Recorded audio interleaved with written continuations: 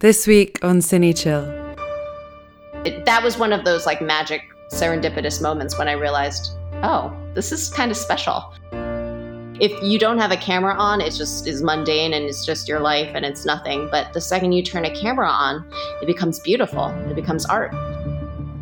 While I was writing and while I was directing, I knew what the mood would be. I knew already what song would be where.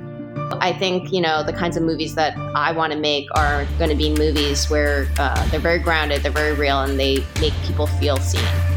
It's not that I wanted to be in their movies, it's that I wanted to be them. But I didn't know that that was possible because there were no Asian American female directors. And there's so few female directors. I didn't even know that was possible. Joining me today on this episode of Cine Chill is a writer, established actor, and now she's just directed her first feature film, which was selected for the South by Southwest Festival. I'm pleased to welcome Lin Chen. I Will Make You Mine is the third movie in a trilogy.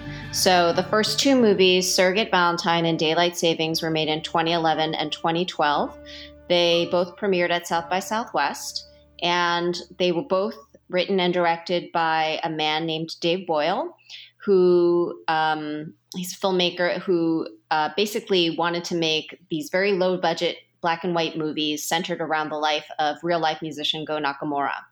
And I was in the first movie and the second movie, more in the first movie. I played the love interest in it, a character named Rachel.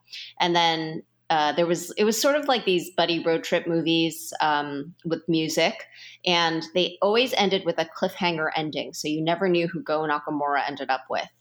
So in the second movie, there was more of a love triangle. He introduced two more female characters, Erica and Ye Ming, and another cliffhanger ending. So in 2012, when we toured with Daylight Savings, the second movie, Dave always joked. I took him seriously, but now he says he was joking. He said, this is going to be the lowest budget trilogy ever made. So I believed him when he said that it was going to be a trilogy. So when we went hiking about 5 years later, I found my DVD, which said on it, the trilogy continues. So I was very curious what happened to these characters because I, as a fan of the movie, wanted to know who Go ends up with. So when I asked him while we were hiking, when are you going to make the third movie? And he said, never. I just was so heartbroken. And then in the next breath, I don't even know what compelled me to say it, but I said, what if I make it happen?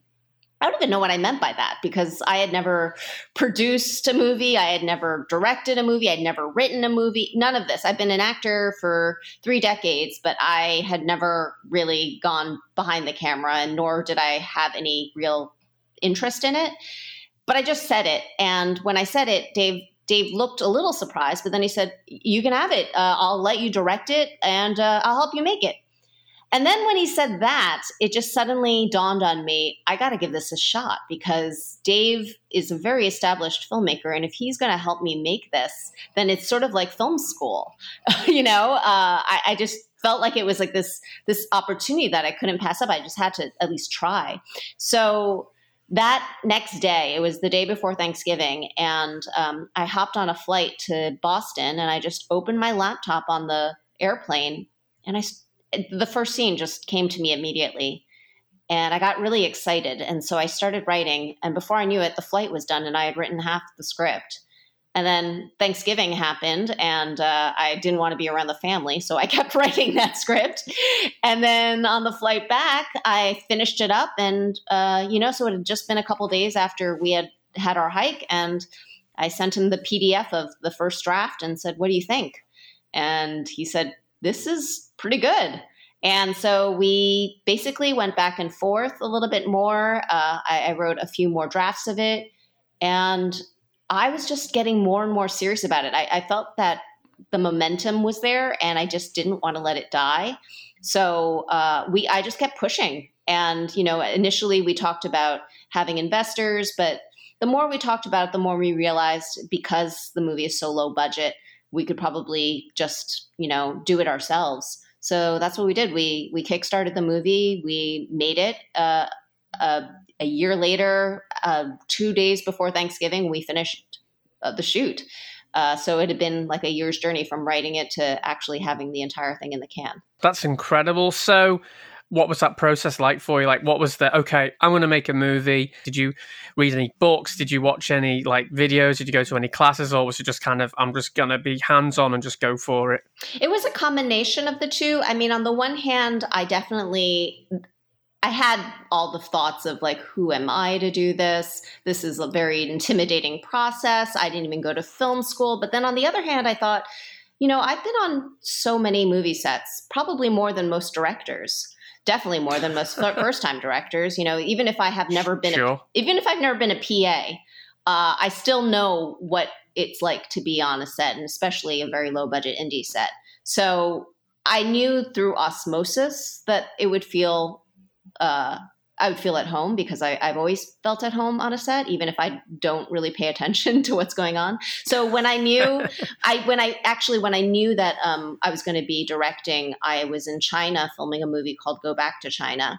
And while I was in China, because I had nothing else to do, I didn't want to go back to my hotel and just sit there all day. On days that I wasn't shooting, I just showed up on set and I shadowed the director, Emily Ting, who actually ended up being one of my producers. So watching her, getting to sit behind the monitor, it relaxed me a lot, because I realized, I actually don't have to know how to light a room. I don't actually have to know everything about camera angles. Those were the things that were very intimidating to me. So when it came time to actually shoot, and I remember I thought to myself, do I do a shot list? And I asked Dave, and he said, I don't really do it. I can help you with it, because Dave was going to be my first AD also. And I remember I went on YouTube and I just watched every video on how to do a shot list. And it was so intimidating. But at the same time, I got a general sense of it. And of course, I wrote out my shot list, and I didn't use any of it. Really? Yeah, once we got into the locations, it just became clear that, we were just going to have to go with what felt right in the moment with the actors, because a number of our actors had never acted before. Two of them had acted in the other two movies, but they're not professional actors, they're musicians.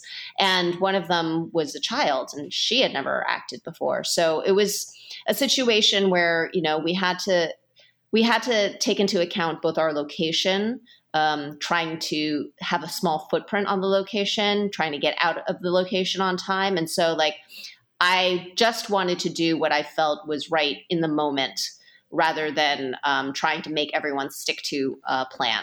Well, when you went on to say YouTube and you were Googling like shot lists and all this stuff, because it can become, you can get drowned in all that. And I think you could end up spending more time worried about time than actually worrying about what's happening on the screen, and worrying about, like the performances and like the logistics. So getting the AD is absolutely like the right thing for you to do. But the night before you were doing your first shoot, what was going through your mind? What were you like most concerned about, and how did you sort of like defeat those concerns?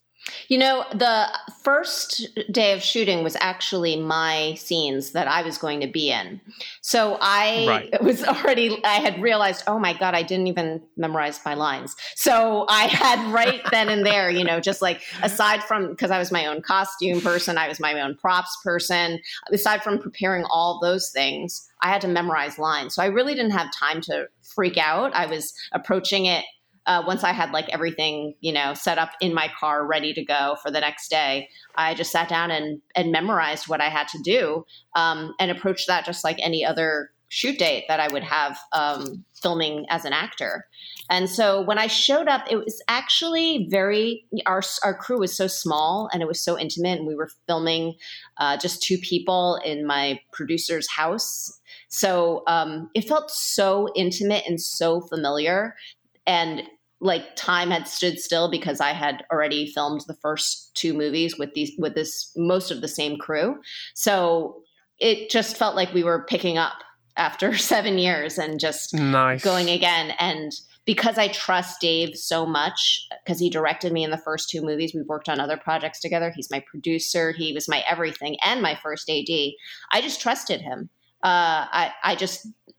And so by the time we were done with the first week, most of my footage was in the can. And so it felt more like any other acting job than anything else, other than me just like making some decisions here and there. But people really just like left me alone when it came to putting out fires. I didn't have to deal with any of that, thank God. And I could just make, like simple collaborative decisions with people. I felt like in general, the people that I chose to surround me, I had worked with before, and we had a shorthand, and also I trusted their taste completely. So it was very easy, dare I say, that I had no stress that first week. And then once I stepped behind the monitor, and I was directing actors, it totally changed, but in the greatest way. Everything bloomed for me, and I really loved it. I really loved just directing. By the time it was time for me to shoot my last scene, I was like, I don't want to do this. I don't want to worry about my costume. I don't want to do any of these things that I normally have to do. I want to be out here with the rest of you guys playing. So, I feel like, for me, a lot of the worry and the stress that might come with most first-time directors wasn't really there, just because I had surrounded myself with people I was so comfortable with. So it's given you the hunger to be doing more directing? Oh, absolutely, for sure. I mean, I don't know if I'll ever produce again. I've noticed that that's not exactly my forte, and it's not something I enjoy doing. But for sure, directing, for sure, writing.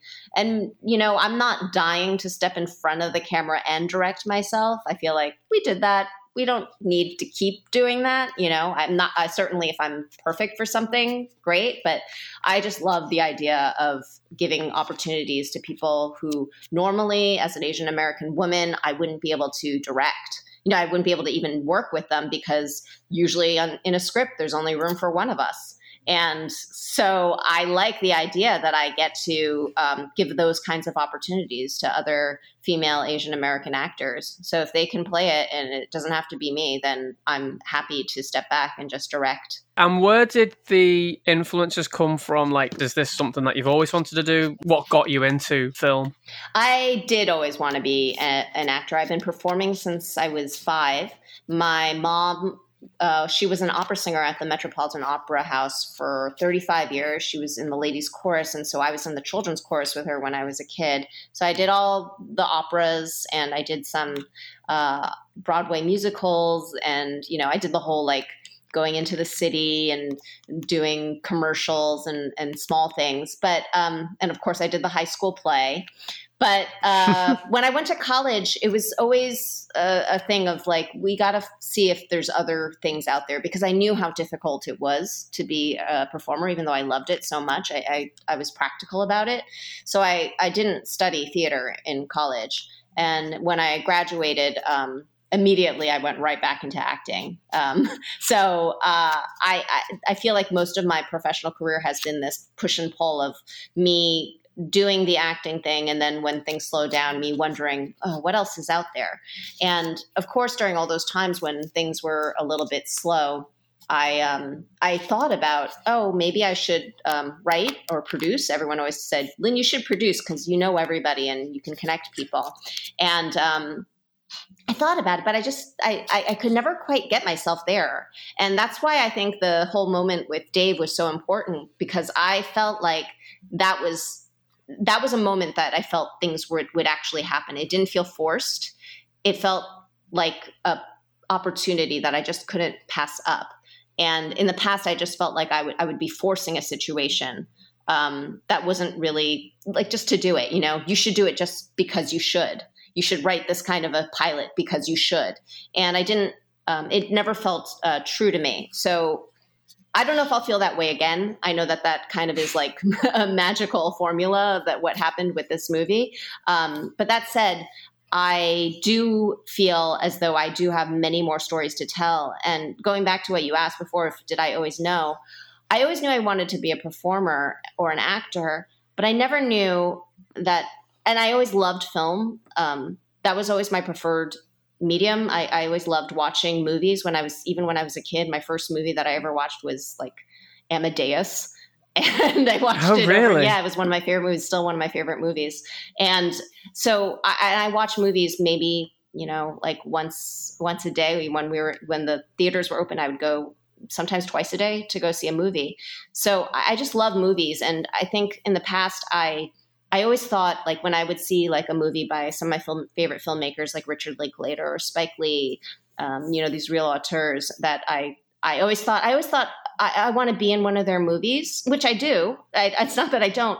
But what I realized was, it's not that I wanted to be in their movies. It's that I wanted to be them. But I didn't know that that was possible because there were no Asian American female directors. And there's so few female directors. I didn't even know that was possible. So really what it is that I want to tell stories like that, but I didn't know it because I just didn't think it was a reality. I don't see people as male filmmakers or female filmmakers. I just see them as filmmakers. And if you're making good stuff, that to me was what it's about. Have you seen the movie Blue Jay? Yes, I have. Yes. So your film reminded me of that film, like the look of it. And that is one of my favorite recent films. The cinematography is gorgeous. And I know it's black and white and your film's black and white. Thank you. And I love just the simplicity of what was going on. I didn't read anything about it before I started watching it. I didn't read the press notes because I don't want to have like a preconception of what I'm about to see. I just want it to start. And, when it started, I was like, this might be a documentary or do you know what I mean? Like, I didn't have any idea what it was going to be when it started, and there was that music and it all started to cut together. First thing I was relieved about was, this is really good. It's technically excellent. The sound's perfect. It looks lovely. It's no surprise that it was accepted into South by Southwest. I hope it does get on the big screen. I know you've got a release coming out soon. It comes out, I believe, on a Tuesday. It's May 26th. Oh, right, okay. And yeah, right after Memorial Day, I believe it is. Pre-orders going on right now on Apple TV, but on May 26th, it'll be available everywhere that you would get streaming. So yeah, what other movies did you fall in love with when you were younger and that kind of shaped how you are as a filmmaker now? When I went to college, it was during the time of Pulp Fiction. And Pulp Fiction had just come out. And I remember when I went to go see it, it just blew me away. It blew away so many other people, but it opened me up. It's a very transformative time of anyone's life when you go off to college. But it was the first time I heard of this concept of indie film. And back then, it really was independent film.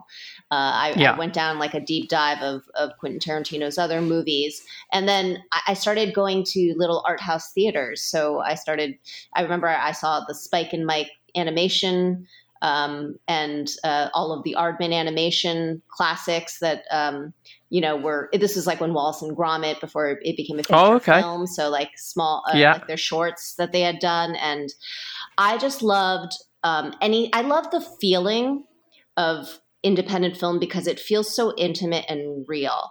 I think because I spent so much time by myself as a kid, I feel like those moments that are what you were describing before, someone being very still and at home, that like if you don't have a camera on, it just is mundane and it's just your life and it's nothing. But the second you turn a camera on, it becomes beautiful. It becomes art.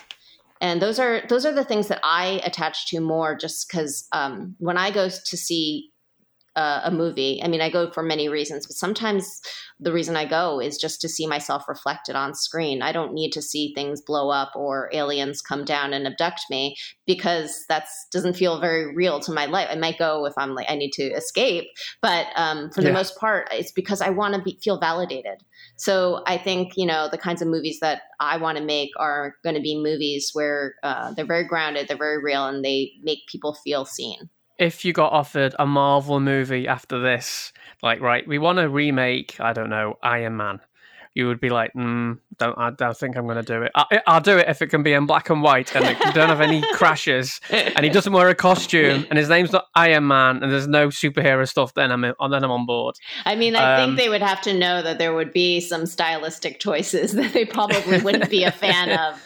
But, I think I'm going to grow a lot as a filmmaker, and I don't know what direction that will take me in. I know definitely my next movie, no matter what I do, it will be in color and it will be gorgeous. It will have a color palette that will be of the rainbow, because I just want to try to do different things. But that said, I still think the stories I know how to tell are those of the everyday person. What about the process with editing? And were you sat in with the editor while this was going on, or would you leave them to it and then they'd send you cuts? What was that process like? Well, it's actually funny because my husband was my editor. So we initially talked when we were entering post-production about, hiring an editor to do it, and realized, well, why would we spend the money on that when Lynn's husband is a very established editor and could do it for free at night when he gets home, and they could do it together. And that sounded like a great idea initially. And then because you're still together. Well, we've been together for 22 years, and I will say, oh, nice. It was definitely a challenge. It was definitely something new for our relationship, that we thought we had everything figured out, and then suddenly we're like, what is happening? But that said, it was great for me because I was there for every step of everything. I was right by his side. And what would happen would be he'd go and work on his day job editing all day in his cave, come home. I'd give him like an hour to not look at a screen, and then he'd sit down and edit a scene with me. But we really took our time with it. I'd watch dailies during the day, so I had a real sense of what I wanted, and I know how to do basic edits. So like if I wanted to cut together two things just to see if it would work, so we didn't waste time, I would do that by myself, and then he'd come home and we'd fine tune it.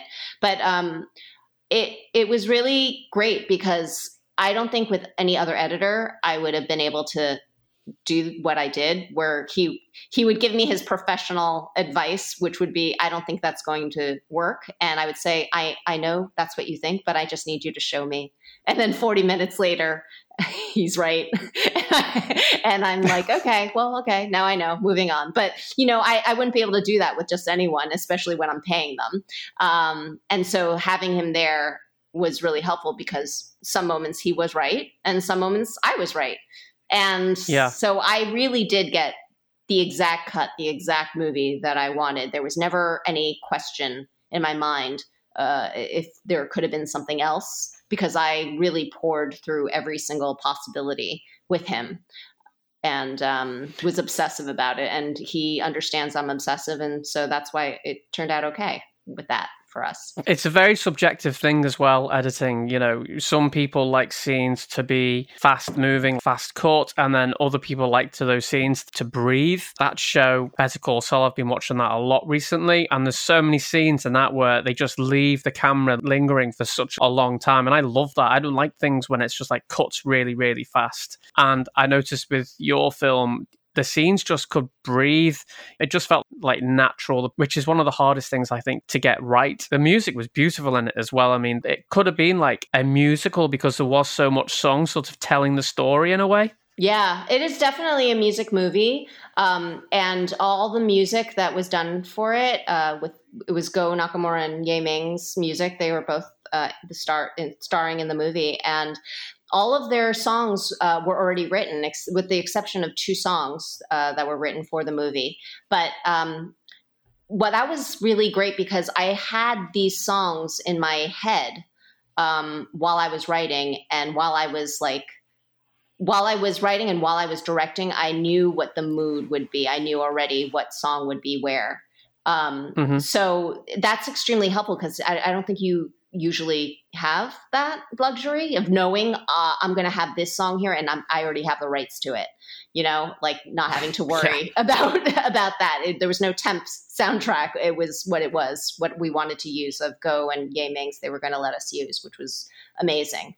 So the song I Will Make You Mine, which is the namesake of the movie, it was actually a song that already existed, and I honestly chose it because I went down a list of Ye Ming songs, and I thought I Will Make You Mine sounded like a great name for a movie. And then as I started to write the script, I realized, without even trying, that the lyrics made sense. That they actually went in, they made sense with the plot of the movie, which was not intentional at all. And that was one of those magic serendipitous moments when I realized, oh, this is kind of special. that it just happens to fit in so easily. Cut! Cut! Cut! I hope you're enjoying this podcast. I'd really appreciate it if you can share this episode and subscribe. On each podcast, filmmakers talk about their process and their journey. On the next episode, I'll be joined by Xander and Elliot Weaver, whose no-budget feature film, Cosmos, got a distribution deal which led to a theatrical release in America. If somebody had come and dropped that 5 million quid on our desk while we were making it, Cosmos, we'd have gone, you know what, actually we're fine. Like, we really love what we're doing. So that's what we've got coming up in the next episode, but right now, let's get back to this week's guest. Cine Chill. And action!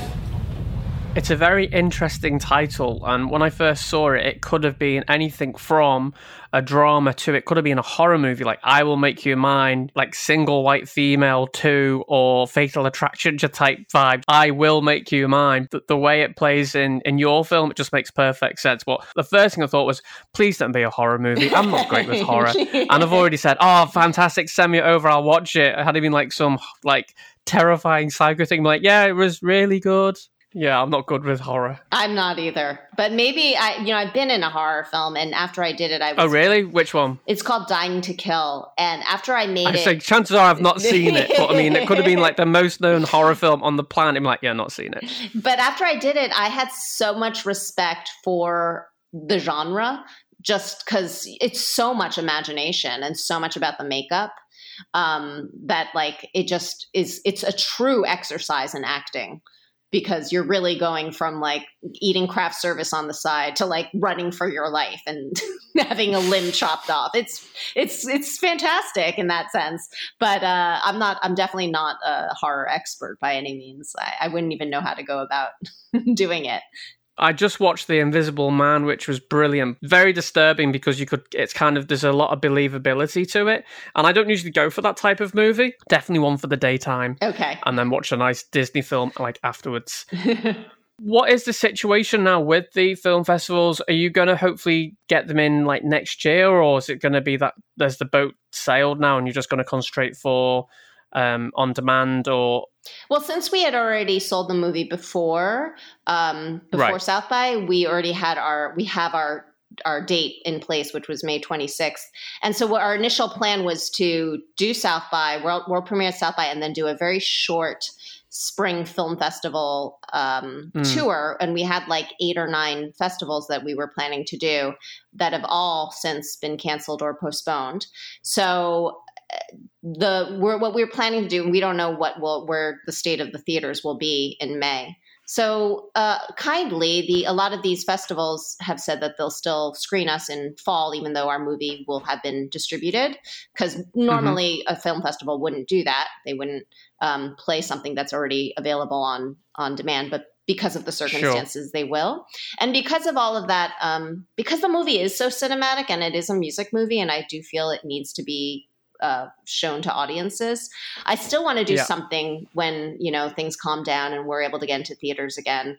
Either if it's, film festivals or if it's going to be like I was even thinking like a college tour of going around to different colleges, because I think, in terms of Asian American cinema, and this is a pretty unique movie in the sense that this is a movie where you have all Asian American leads, but nobody's talking about their family history or the culture. They're just Asian. They just happen to be Asian. And that's very rare in Asian American cinema. So I would love to go in and, to some Asian American studies class, whoever has the money to bring us out and let us show and get us in front of an audience. Because, part of the reason I did this whole thing was because I wanted the filmmaker experience of being able to connect with audiences and do Q&As and experience, having them experience it on the big screen. I've been an actor a really long time, and I've been at film festivals as an actor. I know what it's like, but I wanted to do it with my movie as the storyteller, not as the person on screen that people are just used to connecting with in that way. I wanted to be able to tell the story of why I was, how it all came about. It's the icing on the cake, isn't it? It's like you've made this movie, you've put everything into it, and then the ultimate is having it played on a big screen with a packed out audience. I think that's why most filmmakers make film. To have that denied of you, it's just not fair. So I hope it does get on the big screen. And I think people will love this movie because it is so original and it is so charming. It was just a joy to watch. I appreciate it. Thank you. It's really nice just to watch something that's fresh and new. And do you think now that you've done this, are you going to direct more? Have you got more projects in the pipeline? I sure hope that I will direct more. There's nothing immediate right now. I've been taking some meetings, and there's some interesting potential projects, but I'm not in a rush because I know, I'm used to, as an actor, being offered something or auditioning for something and not loving it. And, it's fine because it's only a month or at the most 3 or 4 months of your life. And then you let go of it. But filmmaking is years of your life. So for me, I'm not in a rush to get involved into the next thing unless I love it. Because I'm lucky in that I can fulfill that artistic itch with acting. If I do want to, I can just, be in something that I don't really care about just so I can satisfy that part of me that needs to perform. But when it comes to filmmaking, I think with the amount of work that you put into it, you have to completely connect and love it. At least I know that I would, because I felt like I was going to go nuts every now and then. And the only thing that got me through it was thinking, because I kept asking myself, what am I doing this for? But at the end of the day, I would know why I was doing it. It was because I loved my movie. And so I feel like if I don't love my movie, if I don't love the project, and if I don't love the people involved and all these other things, then it kind of isn't worth putting that much of literally sacrificing so much of yourself to it unless it's worth it. They say filmmaking is all about fixing problems, and I agree with that. So what was the biggest problem that you had that you thought at the time, how am I going to fix this? How am I going to get through this? Well, I feel like probably the biggest thing was when we were testing it.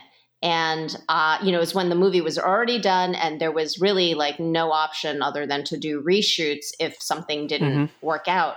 And when we were showing it, people weren't quite understanding the feeling that, I think because it was a trilogy and I was so familiar with Go from the last 2 movies, I had that nostalgic feeling for him. And to me, it was immediate when I see him on screen. I immediately remember everything. But that's not the case for most people, especially people who've never even heard of Go, And so for me, it was, how do we get the audience to see who he used to be, and so they can get nostalgic too. And we thought about doing reshoots, but then ultimately what we ended up doing was just breaking into footage from 2011 that had never been used of him. So the first shot you see is footage that was filmed in 2011 that was unused. And we just made another music video to it. To introduce the other characters. And that way you get to see who he used to be. And so when you see him, you understand, this guy used to be somebody. We're all coming in on the same level. But, that was such an intangible feeling that I wasn't able to know until, we got into the edit room and we're testing it for people. That's not something I think I could have written. So I think in the future, when I do direct, I do have to think a little bit more about what I think the overall feeling I want to leave my audience with to be, rather than just focusing on story and all the other technical stuff. I have to think about that because I think every movie does leave you with some sort of a feeling. And if it's not written in, then you have to sort of think about what that will be and how you're going to achieve it. And so I do think that had I thought about that, we're lucky, we happen to have footage from before. But had I thought about that, I might have taken time to film another day or film more, do more coverage, just so that we could establish those feelings more. How hard was it to sell the film? A lot of filmmakers struggle with that side of it. They make this great piece of work and then it just ends up on YouTube or Vimeo and, just gets seen. And a lot of people don't really get that side of it. Now, obviously, with you being an actor and you've in that industry, did you think that made it easier for you to sell this film? Did you use an agent? What was that process? Well, we were very lucky in the sense that it was kind of the perfect storm of everything. We just gotten into South by Southwest, and at that same time, as we were getting ready to go, it was just like the other movie I had filmed in China, Go Back to China, was being distributed by Gravitas, and one of my producers worked on that was her movie. So the Gravitas was already familiar with me. Gravitas had already done the first two movies. So for us, it was just, picking up a phone and calling them and, our friends at Gravitas and saying, hey, we have another movie for you.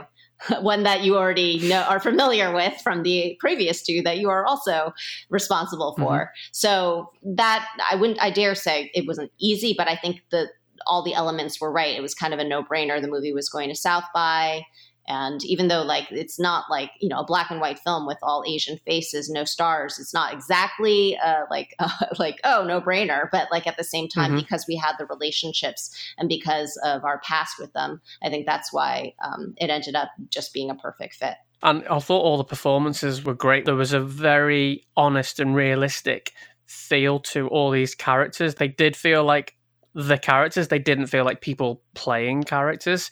Did you find from being an actor, do you think that helped you as a director to work with other actors? I definitely think my experience as an actor helped me, but also I didn't have a casting director on this. I just cast my friends, and the people I ended up casting, I knew already would be able to do what I was asking them to do. And I also made it very clear to them that they could make the part their own. If, a line was sticking with them and they didn't feel comfortable with it, we could talk about it. We could change things around. We could work around it.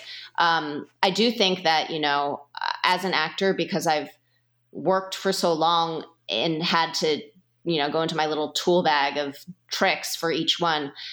Whenever somebody was having difficulty nailing what I wanted them to do, it was much easier for me because I've been doing it for so long just to go through my bag of tricks with them. We would just unpack it together and just start, thinking of different ways to approach it, just so that we could get what I was trying to go for by using, different methods that I had used in the past. What would you say to anyone who's looking to make their own movie? It's the first time movie they're going to do. What piece of advice would you give them?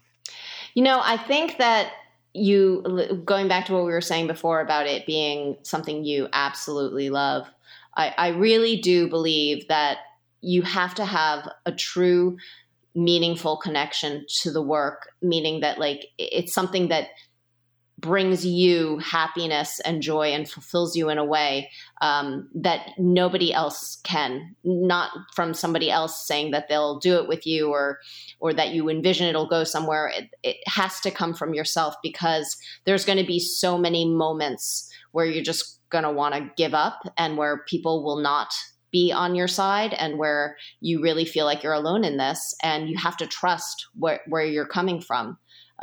There were a couple of moments when I felt like, oh, you know what? This was a really expensive mistake. Maybe I'll just never show it to anybody. And I suddenly understood, I've been part of so many indie films that I've been in that have never seen the light of day, where the project just died. It was in the can, and then I never heard anything again. And I suddenly I understood all those people. I used to be like, come on, finish what you started. But then I got it. There's so many moments where you're in that edit room and you just think, what have I done? This is not what I wanted to do. And then when you hear feedback that's, telling you exactly that, you just want to give up. You don't want to show it to anybody. So I feel like if you have that kernel of connection where you know that this is what you're supposed to be doing and this is what you want to be doing, I think you have to hold true to that and just hold on really, really tight, because it is hard when the winds are blowing and they're being so negative, and it's so hard to just let go of it and get lost. But if you just hold on to it, it's surprising how things will work out. And in the end, people connect, and that is the journey. And that makes it so that you can do another one. I know that I can do another one now, because I went through all the hardships, and I know that it's possible. It's not easy, but it's possible. Lynn, thank you so much for joining me on this week's episode of Cine Chill. The film's called I Will Make You Mine. Remind the audience again, when can they see it, where can they get it from, and where can they find out more about you? It's May 26th is when it's going to be released on demand, and you can pre-order it at Apple TV. And if you want to find out more about the movie, go to iwillmakeyoumine.com. We're going to try to figure out like some ways to do like a virtual Q&A, maybe on Instagram or something like that. It's a whole new world out there. So we'll figure it out together. Lynn, it's been a pleasure. Thanks for your time. No, that's it. I really appreciate it. Thank you so much for everything. And that's it for this episode. And as always, a big thank you to Lynn for taking the time to chat with us.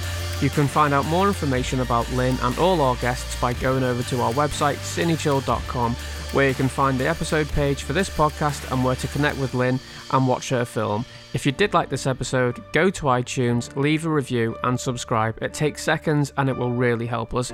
But until next time, thanks for listening.